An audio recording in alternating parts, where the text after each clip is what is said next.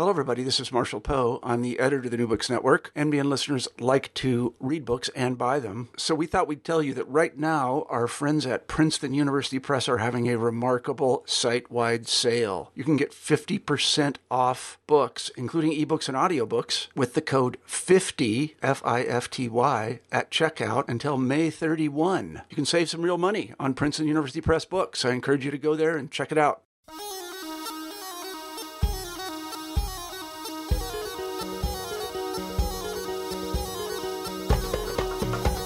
Essay collections, especially those on feminism, are united by theory, most of which is in jargon and is inaccessible. It's one of the many problems of being in academia. Bad Girls of the Arab World is so refreshing because it's not that. It's an edited volume that gets artists to speak about their own art, educators to speak about their own teaching experiences, in addition to clear-cut academic studies that stand apart from the edited volume crowd. It features essays on politics, society, art, and culture, all on the Arab world. And maybe it's so refreshing and accessible because of its subject. It's about transgressions. It's about bad girls, something every woman is familiar with. My name is N.A. Mansour, and today on New Books Middle East Studies, we're talking to one of the editors of Bad Girls of the Arab World, out 2017 from University of Texas Press, which she edited with the late Rula Quawas, Nadia Yaqub. Nadia Yaqub is an associate professor at the Department of Asian Studies at the University of North Carolina, Chapel Hill, where she's also chair of the Department of Asian Studies and adjunct associate professor at the Department of English and Comparative Literature. She's also associate editor for film and theater at the Review of Middle East Studies, an editorial collective member with the Journal of Middle East Women's Studies, and an advisory board member with the Middle East Journal of Culture and Communication. Her research interests include Arab cultural texts ranging from medieval literature and contemporary oral poetry to modern prose, fiction, and visual culture. She's the author of many articles and a book, Pen, Swords, and the Springs of Art, the oral poetry dueling of Palestinian weddings in the Galilee, out 2006 from Brill Academic Publishers, and the forthcoming from University of Texas Press, July 2018, Palestinian Cinema in the Days of Revolution. Welcome to the podcast, Nadia. Thank you. So we always start off with a bit of a biographical question. How did you come to academia? Well, it's interesting that you would start there. For a long time, I thought of myself as coming to academia because I didn't know what else to do. But what I've realized recently is that I came to academia mainly because I'm intensely curious. And I keep wanting to learn more and know more. And so really being a student and to be in academia is to be a student for one's entire life, is really the thing that I find the most pleasure in. So I began, my undergraduate work was in linguistics. I did a brief foray into journalism, and then when I decided to move formally towards an academic career, also was planning to continue in linguistics. I was studying Arabic linguistics in the Department of Near Eastern Studies at UC Berkeley. And then over the course of my graduate studies, shifted gradually towards literature. And then in my work here at UNC Chapel Hill, in the Department of Asian Studies, I've done considerable work in literature, but also moved into visual culture. And obviously gender has been a constant theme sort of running through my work as well. No, I very much identify with that. I think a lot of us come to academia thinking, oh, well, I don't really know what else to do. I really like to write. But then I think the curiosity is a big aspect of it. And I think that's something we all discover, is that we really are curious about what we study and really love it. Yes. And want it to get to a wider audience. So this volume, how did it come about? I understand that it was modeled after another edited volume that came out many years ago called Bad Girls of Japan. Yes. And I am a firm believer in serendipity and in just sort of diving into new ideas because they appeal to you. So when my colleague Jan Bardsley published Bad Girls of Japan, it immediately came to my mind, there should be a book, Bad Girls of the Arab World. Now, that was well over 10 years ago, and it took a long time for me and Rula to conceptualize this volume. And it came about over the process of conversations with many wonderful women over the years, including Jan, also Elizabeth Bishop, Frances Hasso, to mention just a couple of them. So as we were talking about this, really when it was just a sort of a vague idea, one of the first things that became really clear is that Bad Girls of the Arab World is going to be very different from Bad Girls in Japan, because Japan is obviously very different from the Arab world.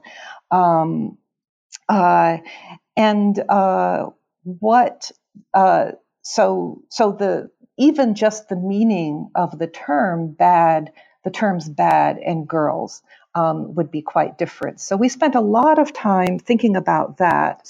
And then when we started to invite women to contribute to the volume, had that very much in mind as well.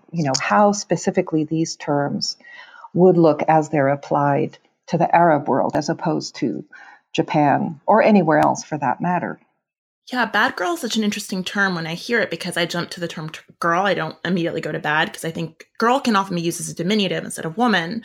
And that's one thing I think we all try to be very careful about, is to use the word woman when describing people over a certain age, so as not to diminutize. And I think the word bad is also really interesting, because one person's bad can mean another person's good. Just thinking of Mamdani's Good Muslim, Bad Muslim, which is also the title of an unrelated podcast on Islam in America.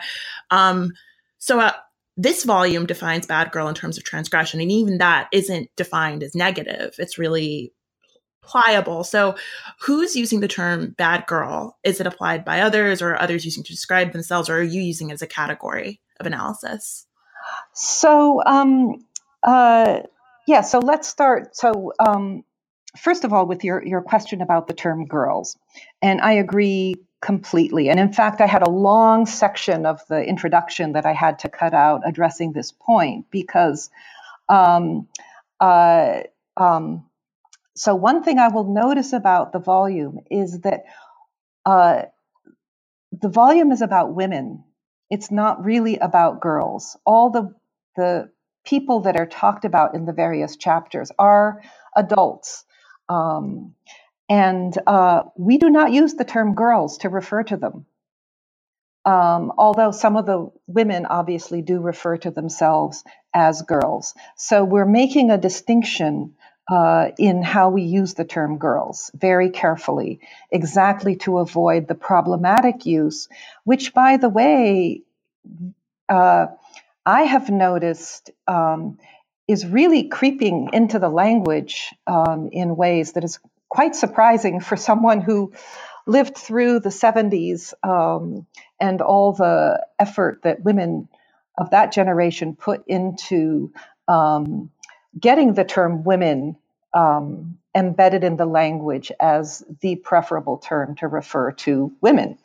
And then when it came to the term bad, part of the work that we did over the course of, the conversations we had as we began to think about how we would conceptualize the volume, is when we talked to colleagues and friends about, what do you think of a volume, Bad Girls of the Arab World? What immediately came to people's minds were the sort of transgressive women who are shattering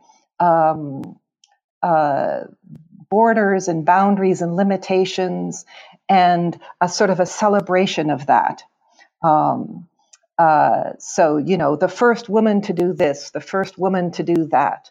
And that was not at all what we wanted to do, because it seemed to me that sort of a narrative can feed into problematic perceptions of Arab, Middle Eastern, or Muslim women as being somehow oppressed,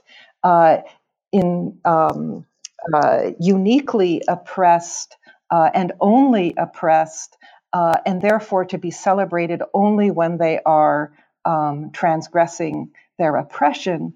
It also seemed to me, and this, I'll sound like I'm contradicting myself, but if you read the volume, you'll see that I'm not.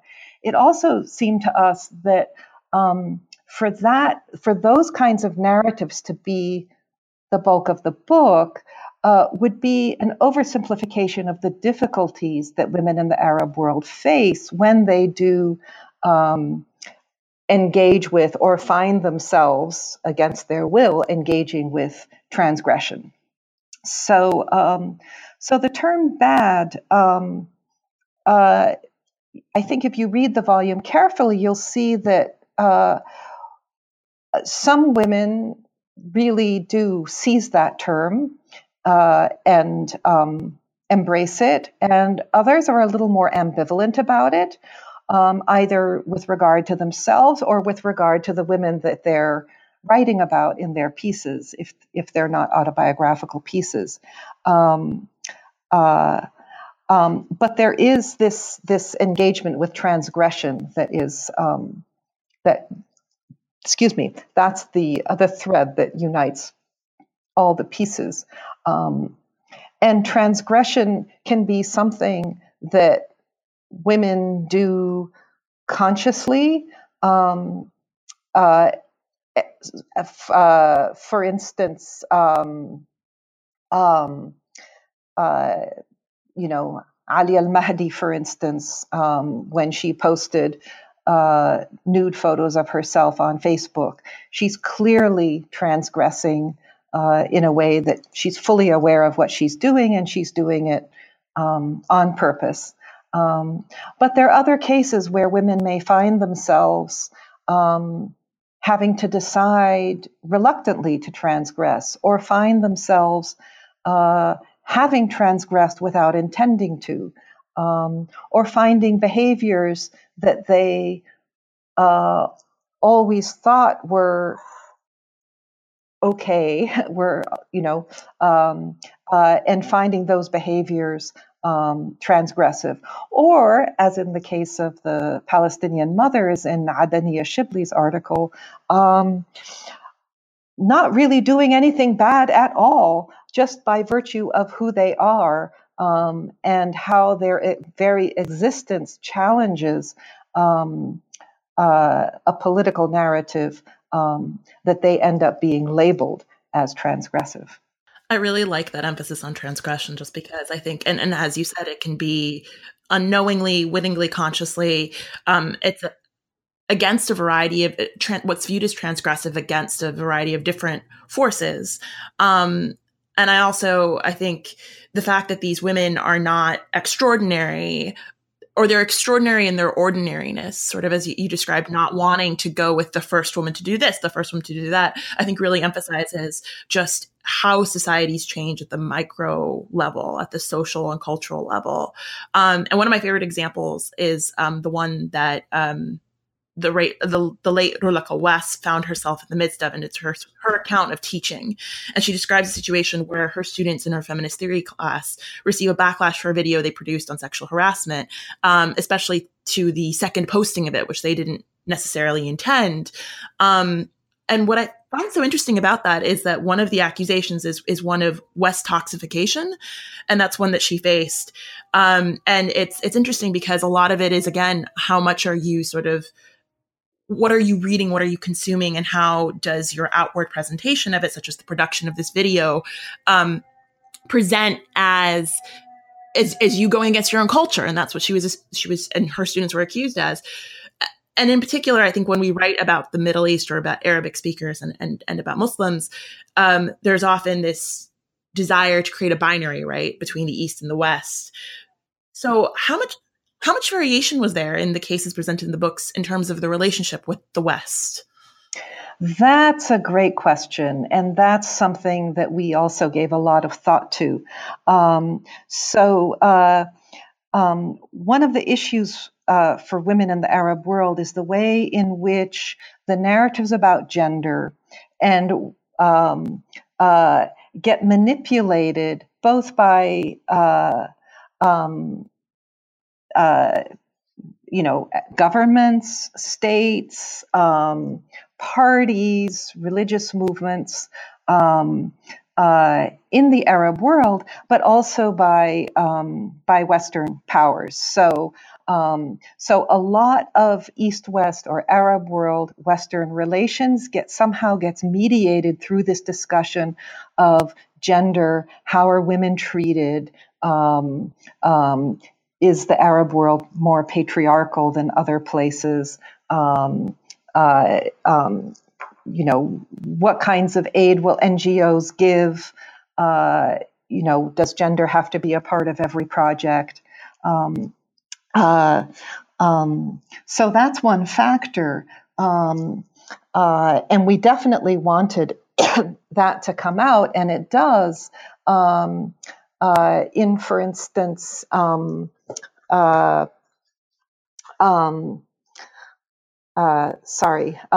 Marie Butler's chapter on Amina Sboui, the Tunisian woman.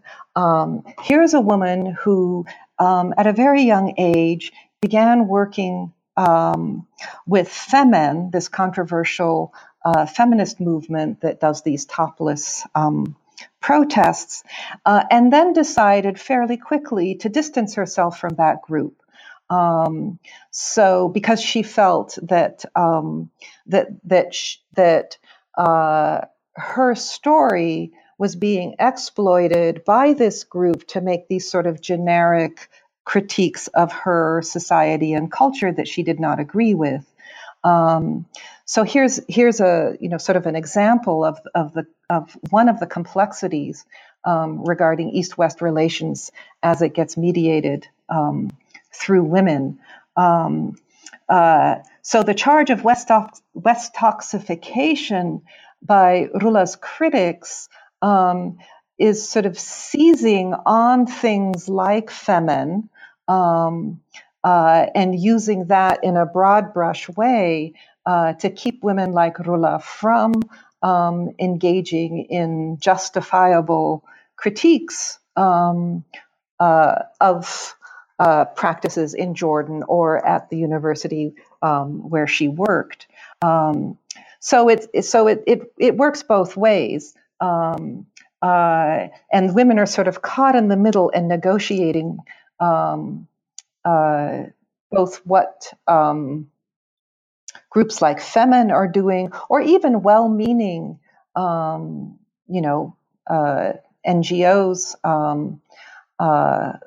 governments that are sending aid with strings attached to the Arab world, and also what's happening on the ground in the Arab world in terms of using Western discourses against women themselves. At the same time, it's not as if, that in itself is also an oversimplification. So one of the things that you'll notice, many of the women in the volume are operating between the Arab world and the West. And having a foot in two worlds is part of what allows them to do their work and to live their lives with the degree of agency and that they feel they need. So you have, for instance, state sponsorship of projects meant to empower women at various times in history and in various countries. It's often done in a lead-footed way, but nonetheless, it does exist, or it has existed at certain times and places. You also have, for instance, in the Rawan Ibrahim's chapter on the treatment of orphans in Jordan, you have, she's describing a case of social services provided by the state, which are by no means perfect, and are in some ways entrapping these young girls into repeating the narratives of their mothers, but are at the same time providing a measure of support.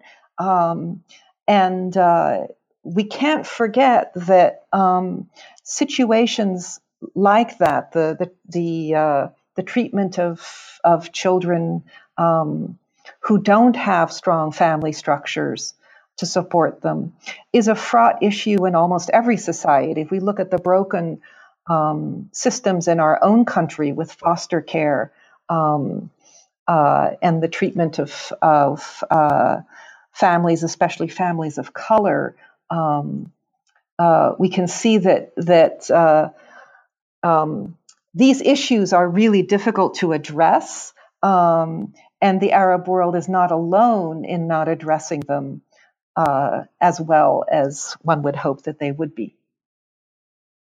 Yeah, one always hopes that that's sort of the result of works on the Middle East, work with really well researched, really well detailed and nuanced work, that it will basically push our eye towards our societies here in the U.S. and then help us see those little nuances as well. It's not an apologist stance, but rather it's one that says that there are all these little nuances that act upon how women and marginalized peoples are treated, and also that there's a diversity in sort of how those experiences represent, and also how we should represent them and speak about them.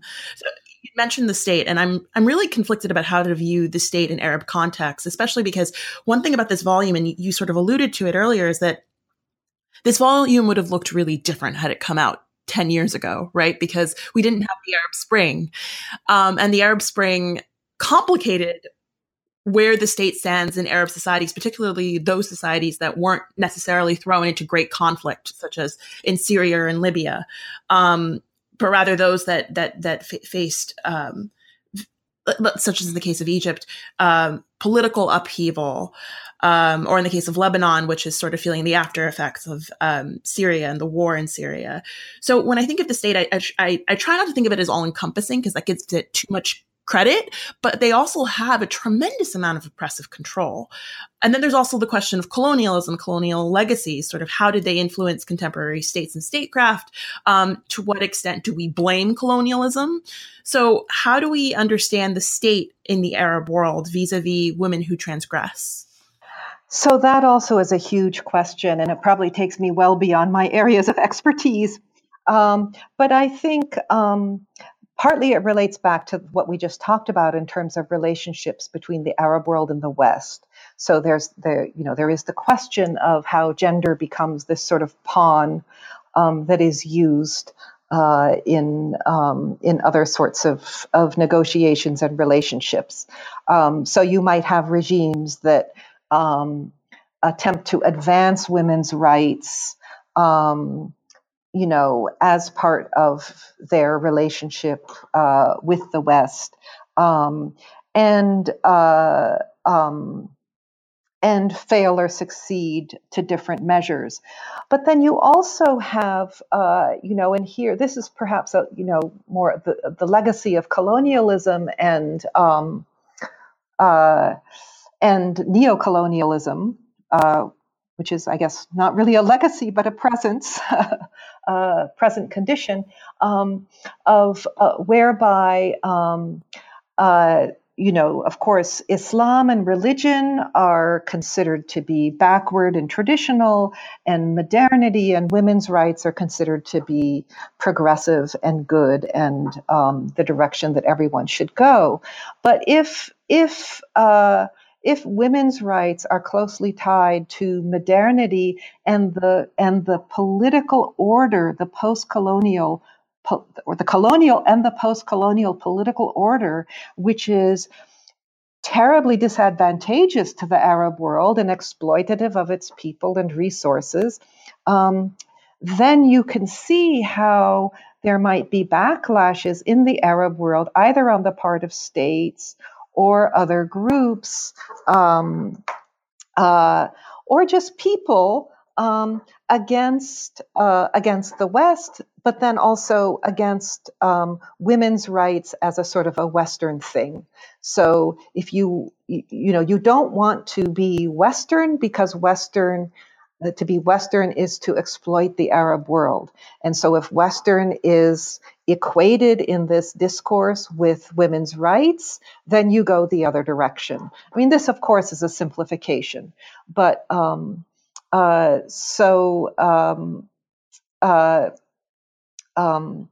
not saying that, people are thinking in this kind of a binary way. But there's a way in which these forces press people to perhaps along these lines, pressure people along these lines.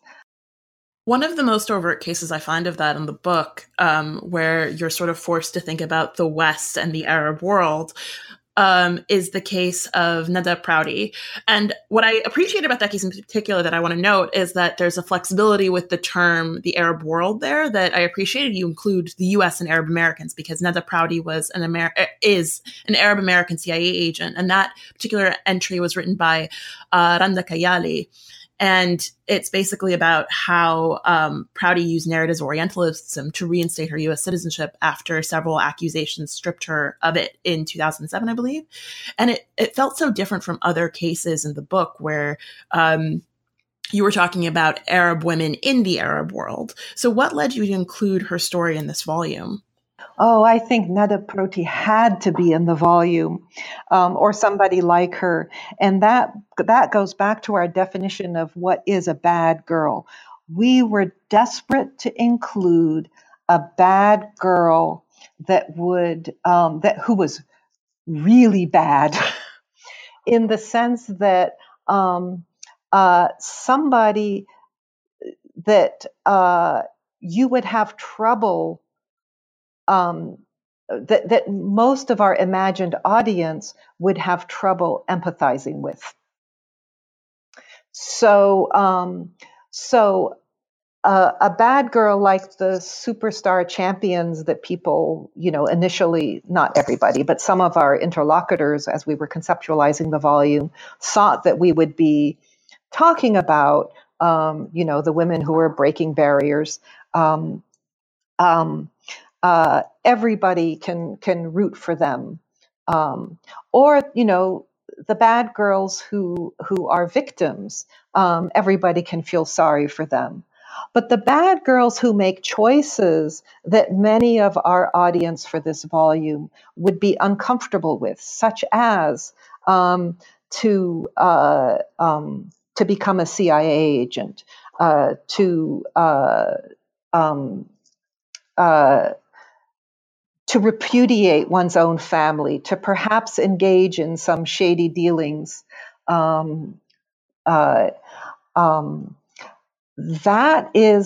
bad behavior, and it had to be part of the conversation.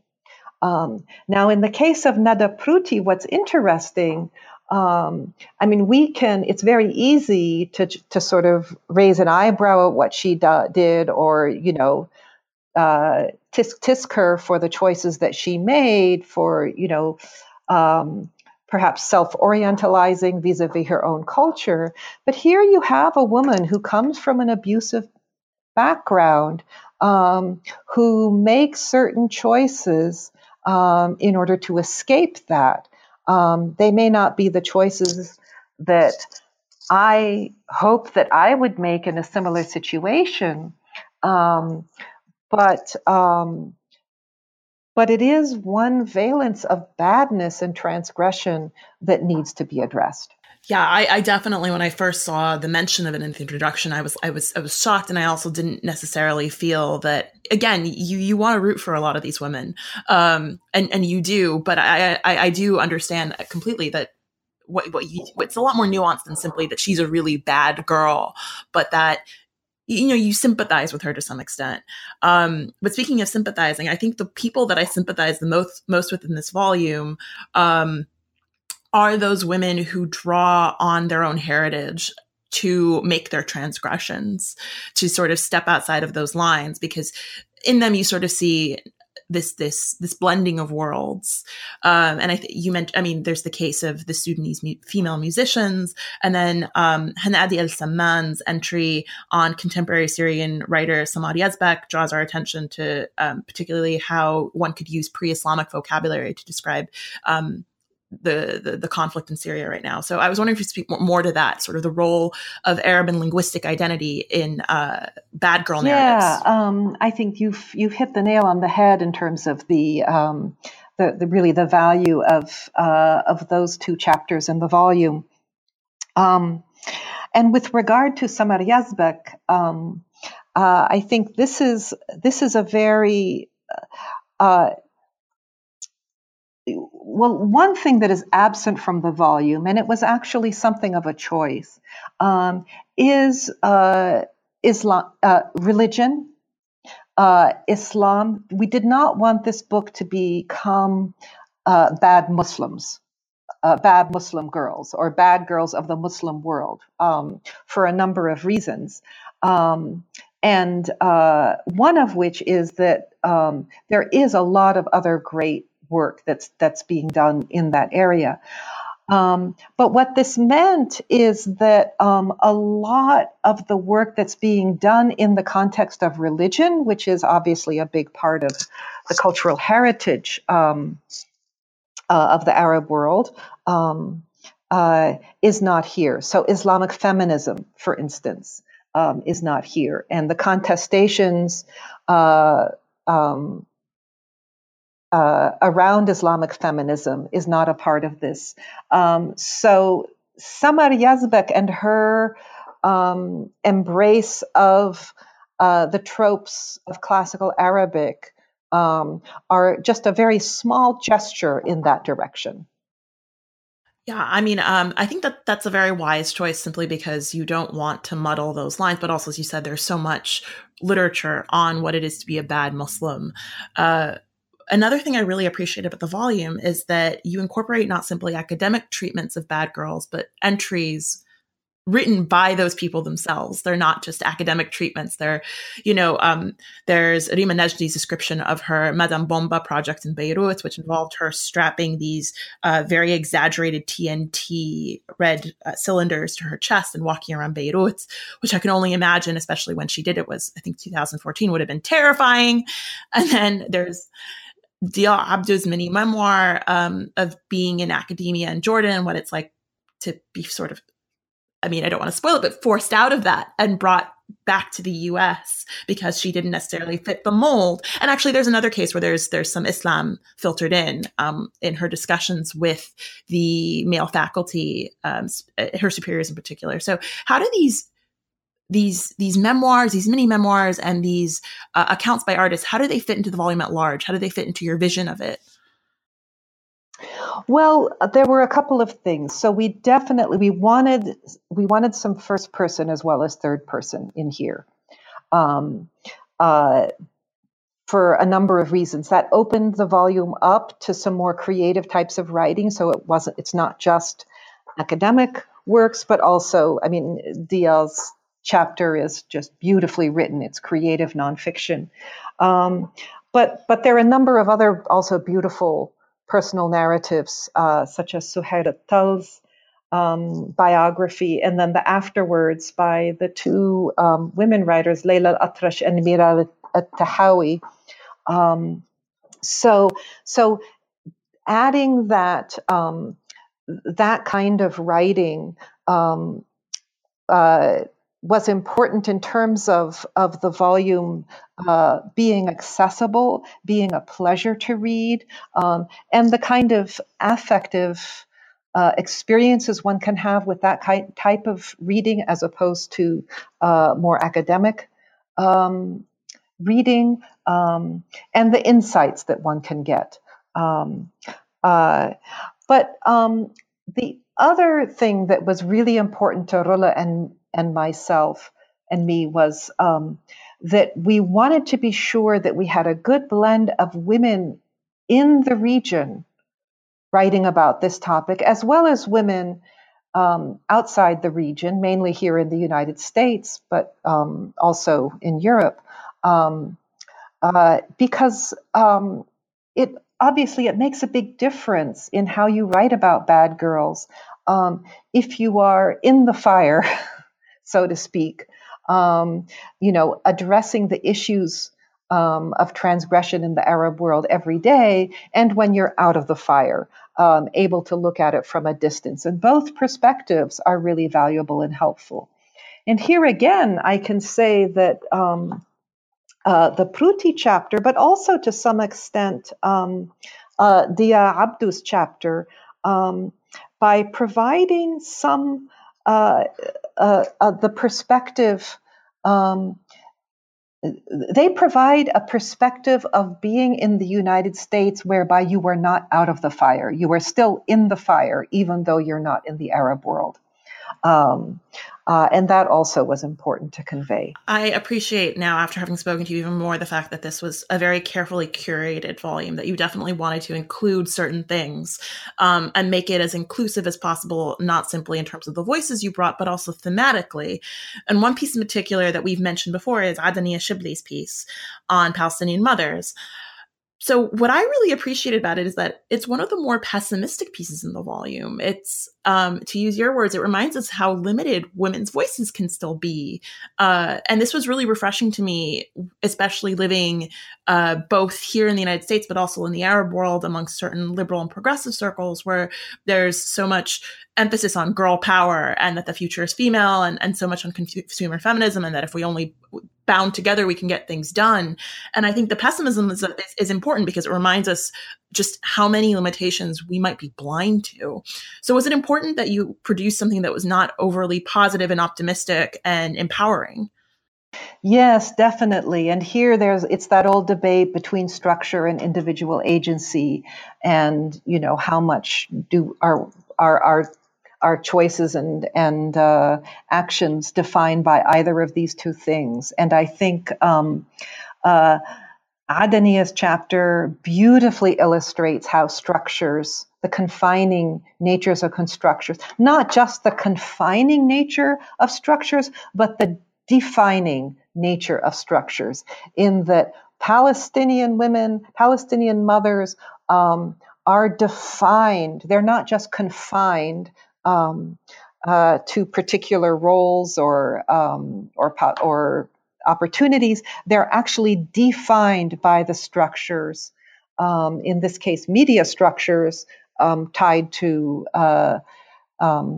Israeli military and state. They are defined in certain ways, and there is nothing that they can do to get out of that. And that's a reality on the ground for some Arab women. I would say that's a reality on the ground for all women in some ways and others, obviously, for some more than others. So yes, that was really important to include. I would say that Rawan Ibrahim's article on the orphans in Jordan is another example of this, where women's roles are almost preordained just by the fact, a girl is born an orphan, she's not recognized by her father. The chances of her not repeating the experiences of her mother are very slim. So I do want to take a moment before we close up the interview to mention your co-editor, Rula Quawas, because she's no longer with us, unfortunately. She passed in the summer of 2017 due to complications of a biopsy she was having performed in which her aorta ruptured. So what do you hope her legacy to be? Yeah, Rula's passing was, it was completely unexpected. It was a terrible, terrible blow. She died just weeks before the volume came out. She never got to hold it in her hand. She's poured her life into this volume over the course of nearly 3 years that we actively worked on it. She was a dear, dear friend. So it broke my heart when she passed. And I think about her every day. I think Rula's legacy, Rula was a productive scholar. She wrote many articles and books and collected stories of her and published her students' writings and writings of women in Jordan. And that's a wonderful legacy in and of itself. Rula was extraordinarily active at the University of Jordan. She was the founder and first director of the Center for Women's Studies at the University of Jordan, which is the first of its kind in that country. She had many other important administrative roles at the university. She was a key part of almost every conversation happening in the region relating to women. She was part of consortia, of symposia, of workshops. If there was a good conversation to be had relating to women in the Arab world, Rula was there to be a part of it. Rula was the most generous and dedicated of teachers. I know this because she taught my own students when we jointly ran a study abroad program for UNC students to travel to Jordan in 2008 and 2012. I know it from talking to other people who have been her students, including Dia Abdu in the volume. And she just gave and gave and gave of her knowledge, but she also gave through example. And I think that is really where her legacy will live on in the consciousness that she created among those that knew her, those that worked with her, and especially among those that she taught. That's a really immense legacy. And I think it's definitely one that I hope, especially our listeners, will take away, especially those academic listeners of ours will take away and remember that that's the real work of academia. And that's where people really, it's not necessarily rewarded work, and where we need to draw more recognition to it. So I hope that her legacy lives on as a mentor, but also as an academic. So we always close the interview with a question to the author, in your case, the editor, of what you're working on now. I know that we mentioned that you have a book coming out in July of 2018. Well, that book, it's called Palestinian Cinema in the Days of Revolution, and it's about the film work of the PLO from 1968 to 1982, and also that of and related works by solidarity activists and filmmakers working in other contexts in the Arab world on works relating to Palestine at that time. Then, as far as next projects, I've got two. Well, I've got three actually in the works. So first, in relation to Bad Girls, I've been invited to go almost a year from now to participate in a symposium, which will be sort of a Bad Girls 1 year later, where I will reassess the book and the scholarship related to feminism and women in the Arab world that's come out, since we finished the manuscript of this book until the time of that talk, and sort of do a sort of an update on that. So I'm really looking forward to that as a context to continue thinking about these ideas. And then related to film, which is the other hat that I wear, I have one project that came out of the cinema book, that the Palestinian Cinema in the Days of Revolution, which is I discovered a nice cache of documents related to efforts to create an alternative cinema movement beginning in the early 1970s, and that continued as a project that filmmakers tried to institutionalize over the course of the 70s. So I'd like to pursue that and write an article about that. But then more ambitiously, really thinking of the current moment, both, politically, the moment that we're in. You mentioned the Arab Spring, which, sort of, I like to think that we are still in a moment of tremendous political transition in the Arab world, that it's not as if the Arab Spring is gone and past and failed, but rather that that was what we saw in 2011 across the region was the beginning of something that is nowhere near over, and is also likely to get a lot worse before it gets better. But thinking about cultural production in that context, we can also think about Trump's, moving the embassy to Jerusalem and the loss of Palestine, but really thinking about crisis and catastrophe and what one does in the context of crisis and catastrophe and what one does in the wake of utter loss. So this is something that goes beyond steadfastness.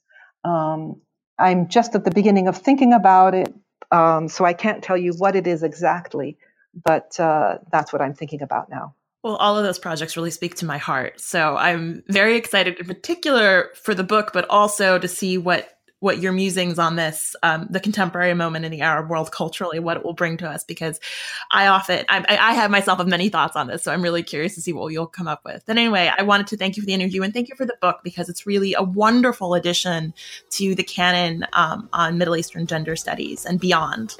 Thank you, Nadia. It was a real pleasure to talk to you.